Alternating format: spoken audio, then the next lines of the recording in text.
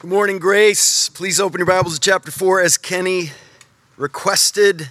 This is an amazing passage that I pray will feed us deeply into our souls this morning. It's been such a blessing for me to have the privilege of diving into for a while now, and I hope it will be so helpful to you in your life.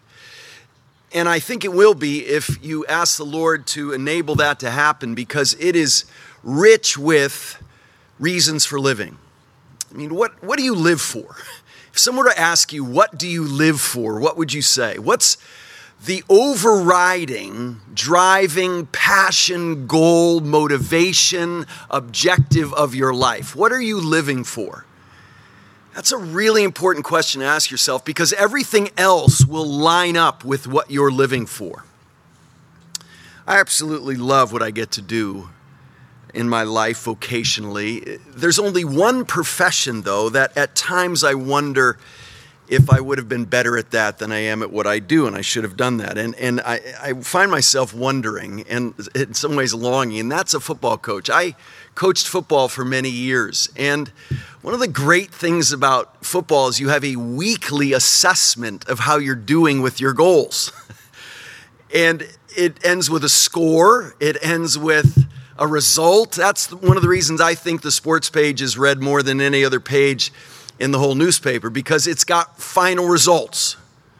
Unlike every other section of the news where we never seem to fully resolve anything, we on the sports page have results. Even if it's not the result you wanted and we're cheering for, at least it's a result.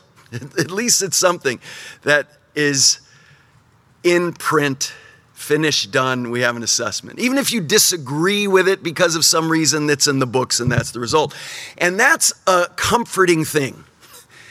I just was reading about a football coach who's very successful this year at Coastal Carolina. And one of the reasons for success is because they set weekly goals oriented around one thing. Last week it was respect. The week before that it was submission. The week before that it was love.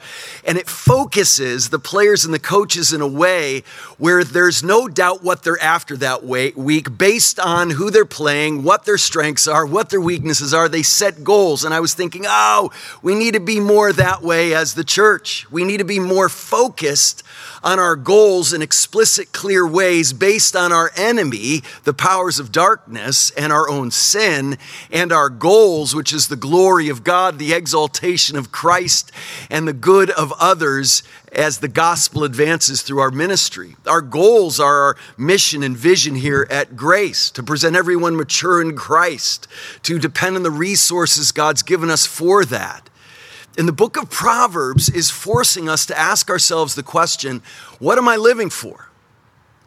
What are you living for? What's the focus of your life? And is it clear and explicit that that's the focus in the way you live your life, in the way you think through all the decisions we have to make every day? What are you living for? Not just big picture, but in the details. What are you living for based on the way you spend your money? What are you living for based on the way you invest your time? Think about your recreation and your entertainment. What are you living for based on your daily schedule, your yearly aspirations? What are you living for? Because if you're not careful, you will end up living for very shallow, worldly, cultural values rather than God and his ways. And he's your creator. He and his ways, that's what he created you for.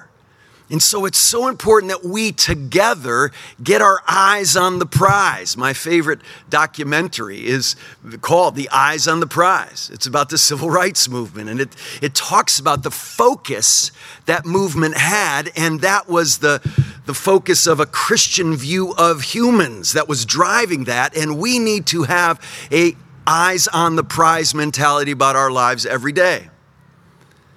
We need to have our eyes on the prize of life in Christ, abundant and eternal, and offering that to others in our lives. That's got to drive us when we vote in the election this Tuesday. I hope that's what's driving you. Not just a simple evangelistic purpose, but a purpose that leads to life. What is your investment of your life leading to? I hope it's life. Because the Bible has a stark distinction between a life lived toward life and a life lived toward death.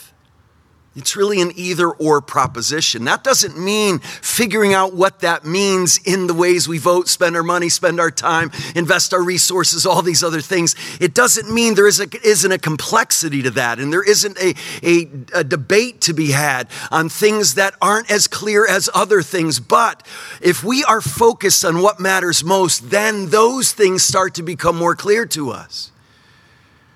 God's ways in the complex details only become clear to us in the daily when we are living for the eternal. When we're living for what really matters most and lasts forever, that's when the daily complexities and details start to come into clarity and we can walk in a daily wisdom. Only when we're focused on the ultimate goals of our lives. What are you really living for? Really. Not what you would say to someone in answer to that question who is a Christian. Not what you would answer me right now because you know it's the right answer. But what are you really living for? Are you living for fulfillment in even the gifts of God, independent of God? Are you living for marriage in the joy that may bring? May bring. Are you living for children? Are you living for career? Are you living for accomplishment and success? Are you living for prestige? Are you living for being liked? What are you living for, really? Well, the book of Proverbs has been helping us get our eyes on the prize, get focused on what really matters most. And Proverbs chapter 4 is a powerful, focusing, orienting, goal-setting, daily walking toward that goal, encouraging proverb for us this morning. So I pray you are here to hear from God, from His Word, and that we will all leave here today with our eyes more fixed on the prize and then lives that actually add up to that goal in explicit and obvious and intentional ways. Where we're not only kept from evil, we're kept from emptiness. We're kept from things that aren't the best, things that don't matter in the grand scheme of things. If we follow the ways of the world, we will live for shallow values and temporary accomplishments.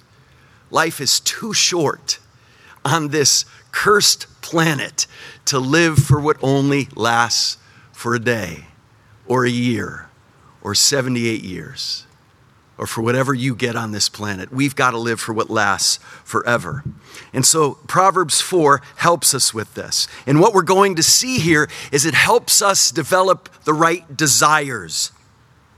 It helps us develop the right discipline, and it helps us develop the right delight. So we're looking for desire, discipline, and delight here. And we find the desires we're to be living for in verses 1 through 9. Here it is, Proverbs 4:1. Hear, O sons. This is interesting. We move from a father talking to a son to sons in plural now, broadening it to sons. We can include ourselves into this if you're one of the children of God, hearing from God ultimately because this father is speaking on behalf of God. In the biblical context, this is not just practical advice. This is all about God and His ways. And that's what this earthly father's representing. Our heavenly Father and His values, His ways, His priorities. Hear, O sons. Hear, listen. Pay attention. Don't let this pass you by. Hear, O sons, a father's instruction, and be attentive that you may gain insight. I believe we're the most distracted generation that's ever lived. We are a generation that are constantly pulled away from the things that matter most by the latest Instagram, text message, email, whatever it is, we're constantly challenged to stay focused. And here we have two words: hear, listen, pay attention, and be attentive. That means wisdom doesn't come just sitting in a recliner with the remote in your hand. It comes by reaching. It comes by stretching beyond what is easily accessible. We need to pay attention. Why? That we may gain insight. For I give you good precepts. As we read through this proverb, I want you to listen to all of the wonderful, attractive results of wisdom. It's good, right? There's a wholeness, a soundness to it. I give you precepts. Do not forsake my teaching. When I was a son with my father, tender and only in the sight of my mother, he taught me and said to me, let your heart hold fast to my words. Not just your external actions, but the core of your being. Let your heart hold fast to my words. Keep my commandments and live. Get wisdom, get insight.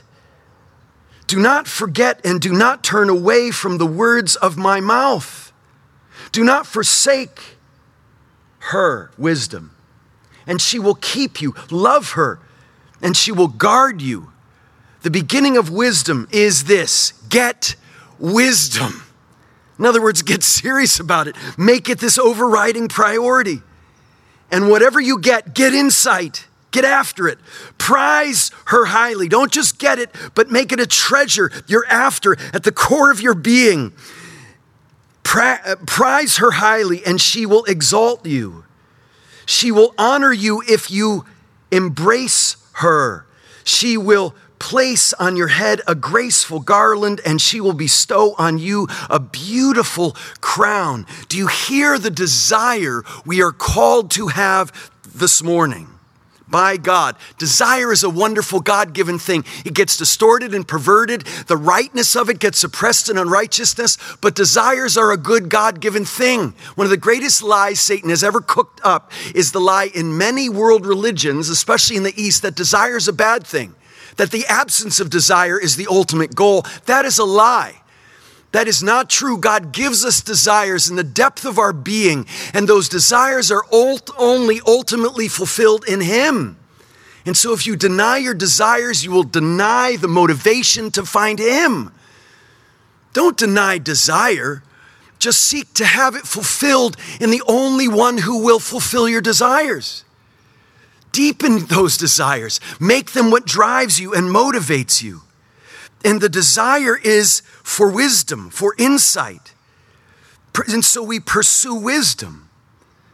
With all our hearts, we pursue knowledge of and intimacy with God. Because in the context of the Bible, in the context of Proverbs, we keep seeing over and over again that wisdom is fundamentally something that begins and continues with a fear of the Lord, with an understanding of who God is. And as we saw in Proverbs 3, when I preached a couple of weeks ago, this desire for wisdom is connected to knowing God, fearing God, and that means we also understand His steadfast love for us.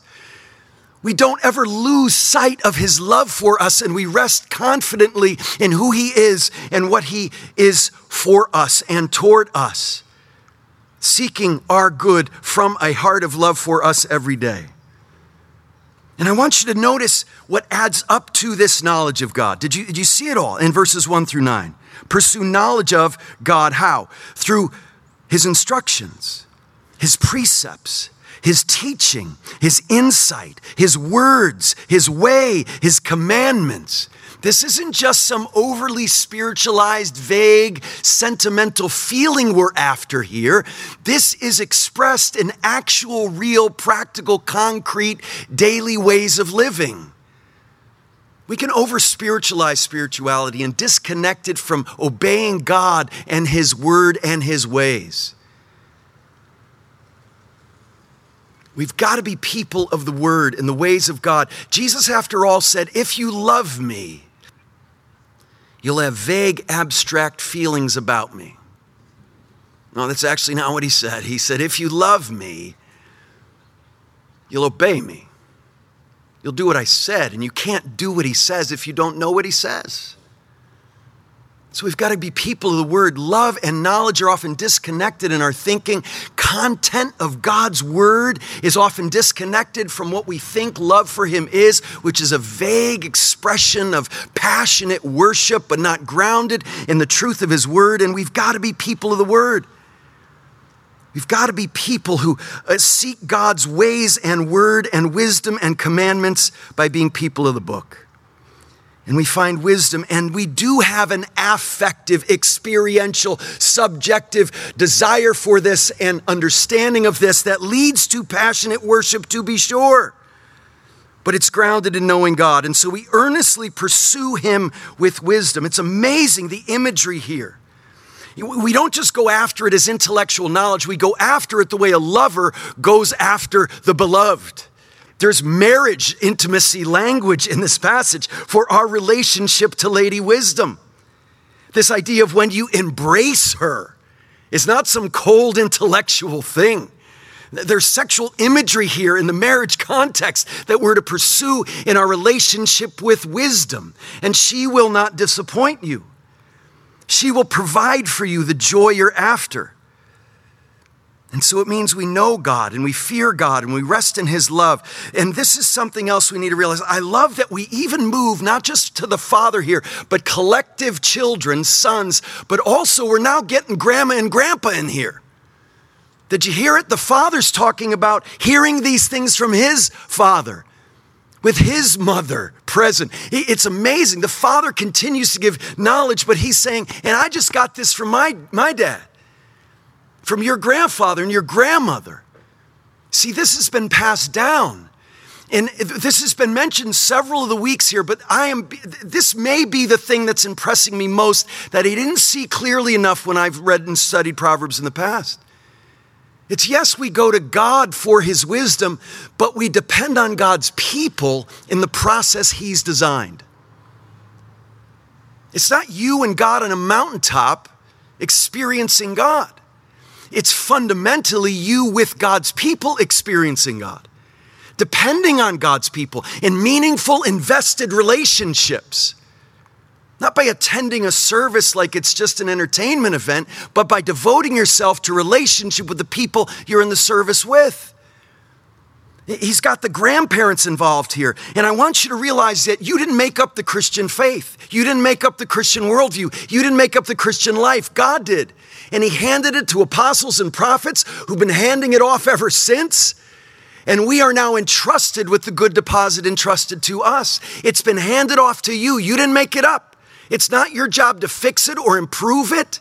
It's been given to you. It's a good deposit entrusted to your care by those who've come before, some of whom died for what they've handed off. They spilled blood in persecution and martyrdom for what they've handed off that we now hold in our hands. Wisdom is found from God, but through his people. It's just so humbling for me to know I stand here today, not because Eric Tanis figured this out on my own, but God gave it to faithful saints for millennia. And then to Osgood and Minnie Smith, my great-grandparents. And to Eddie and Lee Tanis, and Adam and Anna Petz, who handed it off to their kids, who handed it off to me. I didn't come up with this, you didn't either. And there's something that goes against this in us. We want to have figured it out all ourselves. We want to get some pride out of being smart and having figured out the ways of God. That's not how it goes down. We're utterly dependent on God and the transmission of this good deposit through his people. That's why we need each other. Your presence here this morning, I'm assuming, is a fundamental acknowledgement out of humility that you're not okay to just stay home by yourself. If you're watching online this morning and continuing to be present with us, it's because you're saying, I'm not okay by myself.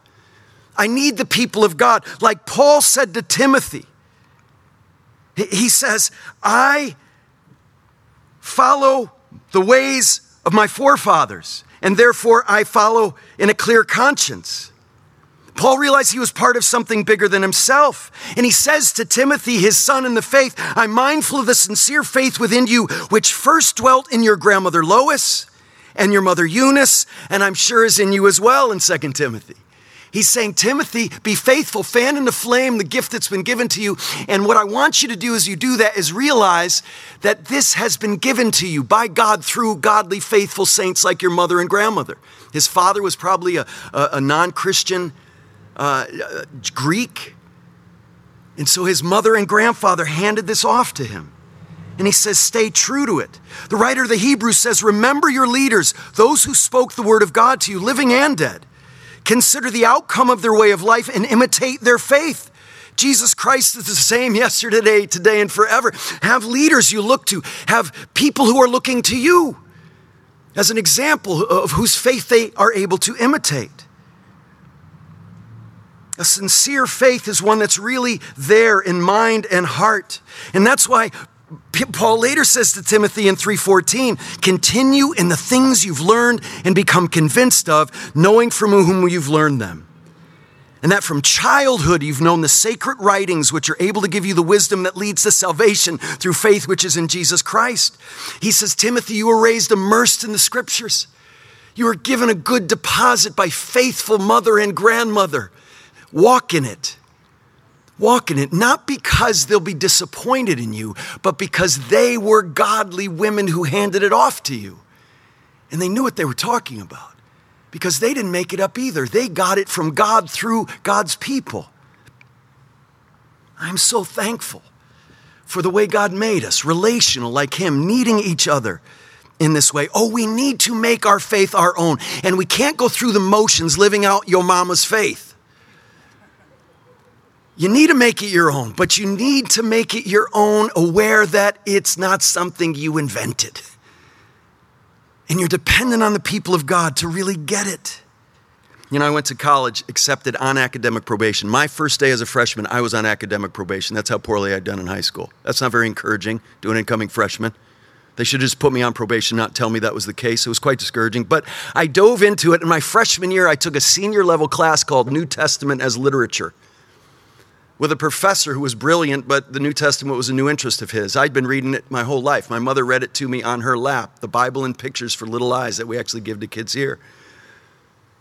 And I knew the Bible better than my prof, even though I had been a horrible student. So I seemed brilliant, even though I wasn't. I seemed highly educated, even though I wasn't. God had prepared me to have an insight and wisdom and a knowledge that even highly educated people lacked, and I knew his word. We are people of the word, and so that means we need to desire wisdom more than anything else, which means desiring God more than anything else. And once we're there, once we're on that path, don't assume you're going to stay there. And that's the next thing. We need discipline to stay on the path. Look at verse 10. Hear, my son, and accept my words, that the years of your life may be many. I've taught you the way of wisdom. I've led you in the path of uprightness. When you walk, your step will not be hampered. And if you run, you will not stumble. Keep hold of the instruction. Do not let go. Guard her, for she is your life. Do not enter the path of the wicked, and do not walk in the way of evil. Avoid it. Do not go on it. Turn away from it and pass on. For they cannot sleep unless they've done wrong, the evil ones, those committed to evil. They're robbed of sleep unless they have made someone stumble. For they eat bread of the wickedness and drink the wine of violence. But the path of the righteous is like the light of dawn, which shines brighter and brighter until full day. The way of the wicked is like deep darkness. They do not know over what they stumble. There are two ways, friends. Two ways, the way of the righteous and the way of the wicked. This isn't confusing, and it gets right based on the desires we just talked about, but don't assume you'll stay on the path. Stay on the wise path by guarding your heart. That's why verse 23 says, keep your heart with all vigilance. Guard your heart with all vigilance. Don't assume your default mode will be to stay on the path of righteousness. I have seen in my life so many examples of godly men and women who have left the path of righteousness because they were not vigilant in guarding their hearts. We need to guard our hearts with all vigilance. We need to take these God-given desires that have been fulfilled in him and maintain them as the focus of our lives. You need to keep your heart with all vigilance as if your life depended on it, because it does depend on it. Keep your heart. Realize that life flows from the inside out. So God transforms our hearts, and he gives us hearts that desire righteousness and desire him. And then we need to keep those hearts heading in that direction. That's why Paul says to Timothy again, guard the good deposit entrusted to you. Avoid irreverent babble and contradictions of what is falsely called knowledge. That's a good summary of most social media. The deposit is like a large sum of money entrusted to you from a friend to go on a journey, trusting that you'll keep it and you'll guard it. Guard the treasure that's been entrusted to you. And the goal of our instruction, we're told again by Paul in 1 Timothy, is love from a pure heart, from a good conscience, and from a sincere faith. And please realize love and wisdom and living for God is a daily step-by-step journey. There are times we grow in leaps and bounds. We call that revival, which is what we're praying for here at Grace.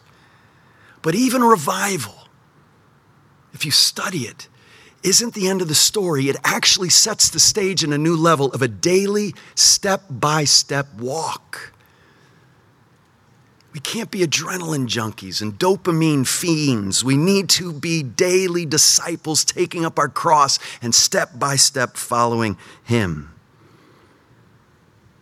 The wicked are committed to daily step by step evil.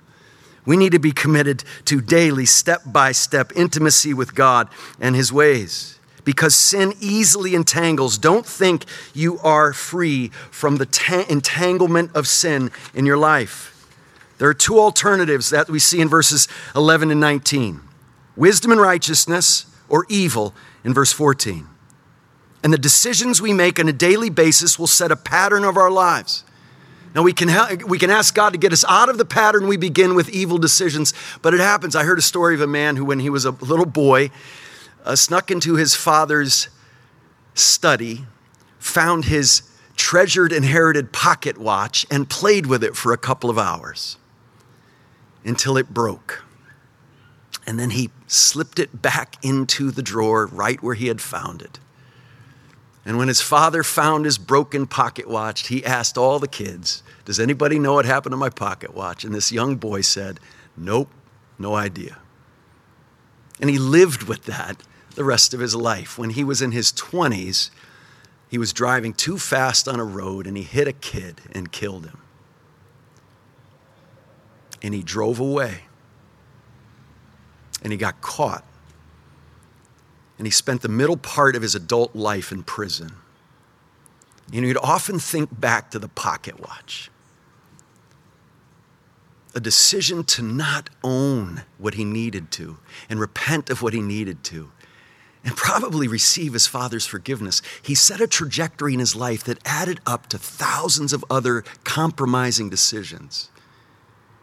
And he would say to people, I'm in prison because of a pocket watch.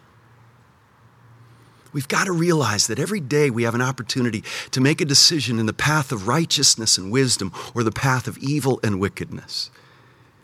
And a trajectory of your life will be set.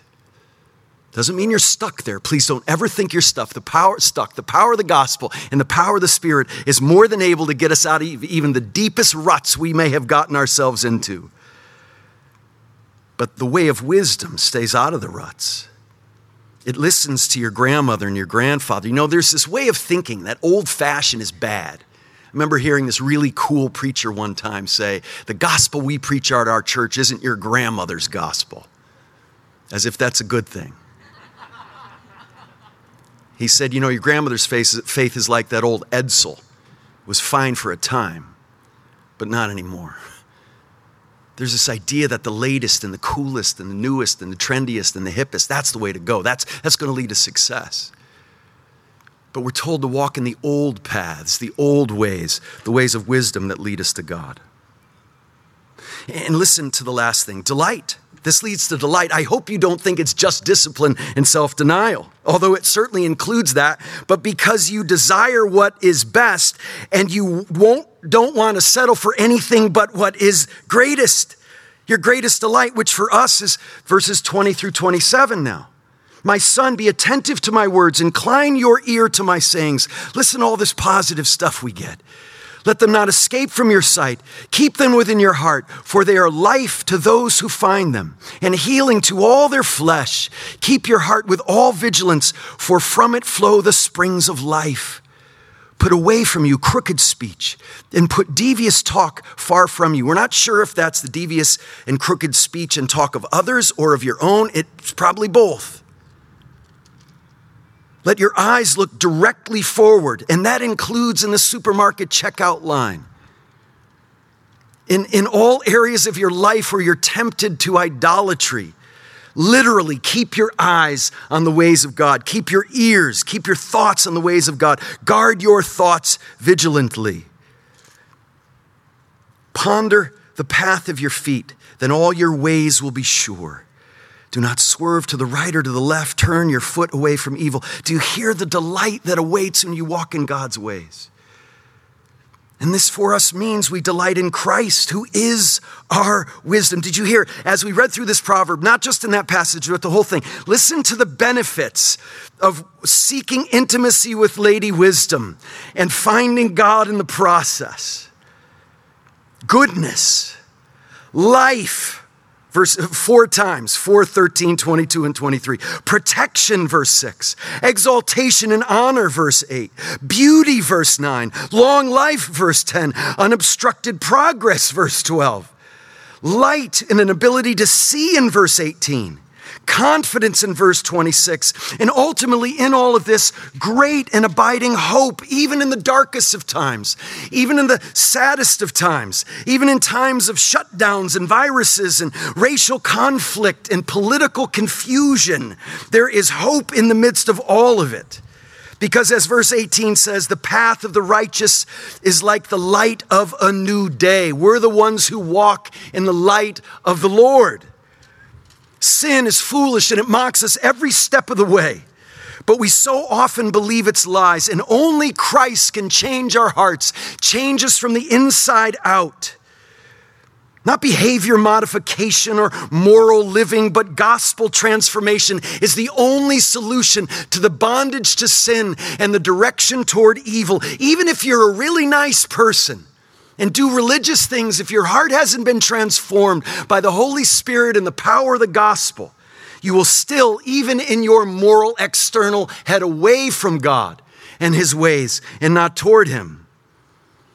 When we see and treasure Christ, who is our wisdom, we'll be changed from the inside out and not just depend on his punishment and death and life in our place, but follow in his steps, who's our example in all things. Did you see what it says in verse 24? Put away from you crooked speech and put devious talk far from you. Get away from the steps of the evil. And how do we do that? Verse 23, keep your heart with all vigilance, for from it flow the springs of life.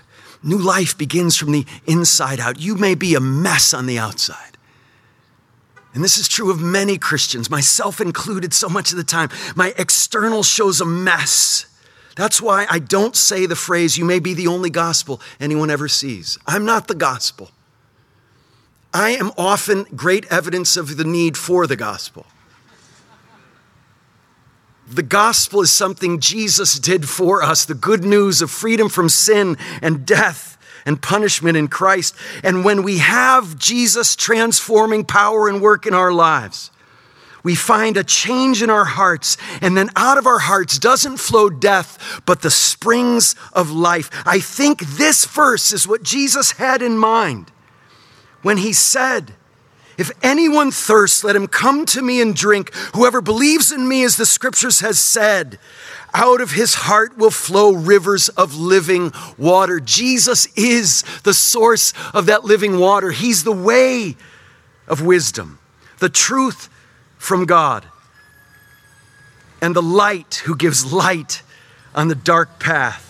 And he is the source of eternal life that springs from our hearts. And he will never quit on you if you seek him as the source of your greatest delight. The Bible tells us that he who began a good work in you will bring it to the day of completion. And not just in you, but all of creation that's groaning now in the pains of childbirth will one day be transformed and be set free from the bondage to decay and corruption, and obtain the freedom of the glory of the children of God. That's who we are, people who desire God and his ways above all else and will give up anything like the pearl of great price to find it. We're the people who are disciplined along the way, who don't assume it just happens, but we're ultimately people who delight in what is most delightful. God himself, the treasures of Christ that are ours by faith. If this is not your great treasure, I plead with you to turn from your sin. Trust in Jesus, the source of these eternal springs of never-ending water that will flow from your heart and bring you to the greatest desires and the discipline only the Holy Spirit and God can enable. And you will find, I promise you, the deepest delights of your heart satisfied in him. Not in the absence of the sufferings of this present world, but in the midst of them, and eternally, once and for all, freed from. That's why Jesus said, in this world you will have trouble. It shouldn't surprise us when we have trouble. But what does he say then? But take heart. I've overcome the world. Jesus is our greatest treasure. He is our delight. So as disciplined, daily walking disciples, let's intensify our desires for what only matters and will bring our greatest delight. Let's treasure Christ and hope in God. If this is you, if you've never trusted him, please don't leave here today without simply saying to him, Lord, I turn from my sin and myself, and I trust you in the finished work of Jesus more than anything else in this whole world. And please pray with folks under the tree later. Pray with me. Come and talk to me. Don't leave until you have talked to someone who you know knows Jesus. Email the church office. Let us know that you want to trust Jesus, and we'll walk you through that. We'll pray with you. We'll help you think through these things. If you're listening online, please contact us and talk through these things. Don't let this day go by. If God is speaking to you, don't harden your heart. Don't harden your heart. Let's pray. Heavenly Father, we're grateful that you made us for yourself, and our hearts are restless until we find rest in you. Almighty maker of heaven and earth, we know that you know us best and that you created us to have our great delight satisfied in you and met in you. So Lord, help us to know you. Help us to choose the way of wisdom and pursue it with vigilance, not half-heartedly, not as if we'll get to it later, but help us to be men and women who are focused on what really matters and what only leads to life, and that's Jesus. The one who walked this path of wisdom ahead of us, the author and perfecter of our faith, and walked it perfectly alone. And Lord, thank you for the great cloud of witnesses, many of whom in my life are sitting right in front of me right now that I look to as examples and follow their faith example as they follow in the footsteps of Jesus. And we pray these things in his mighty and matchless and saving name. Amen.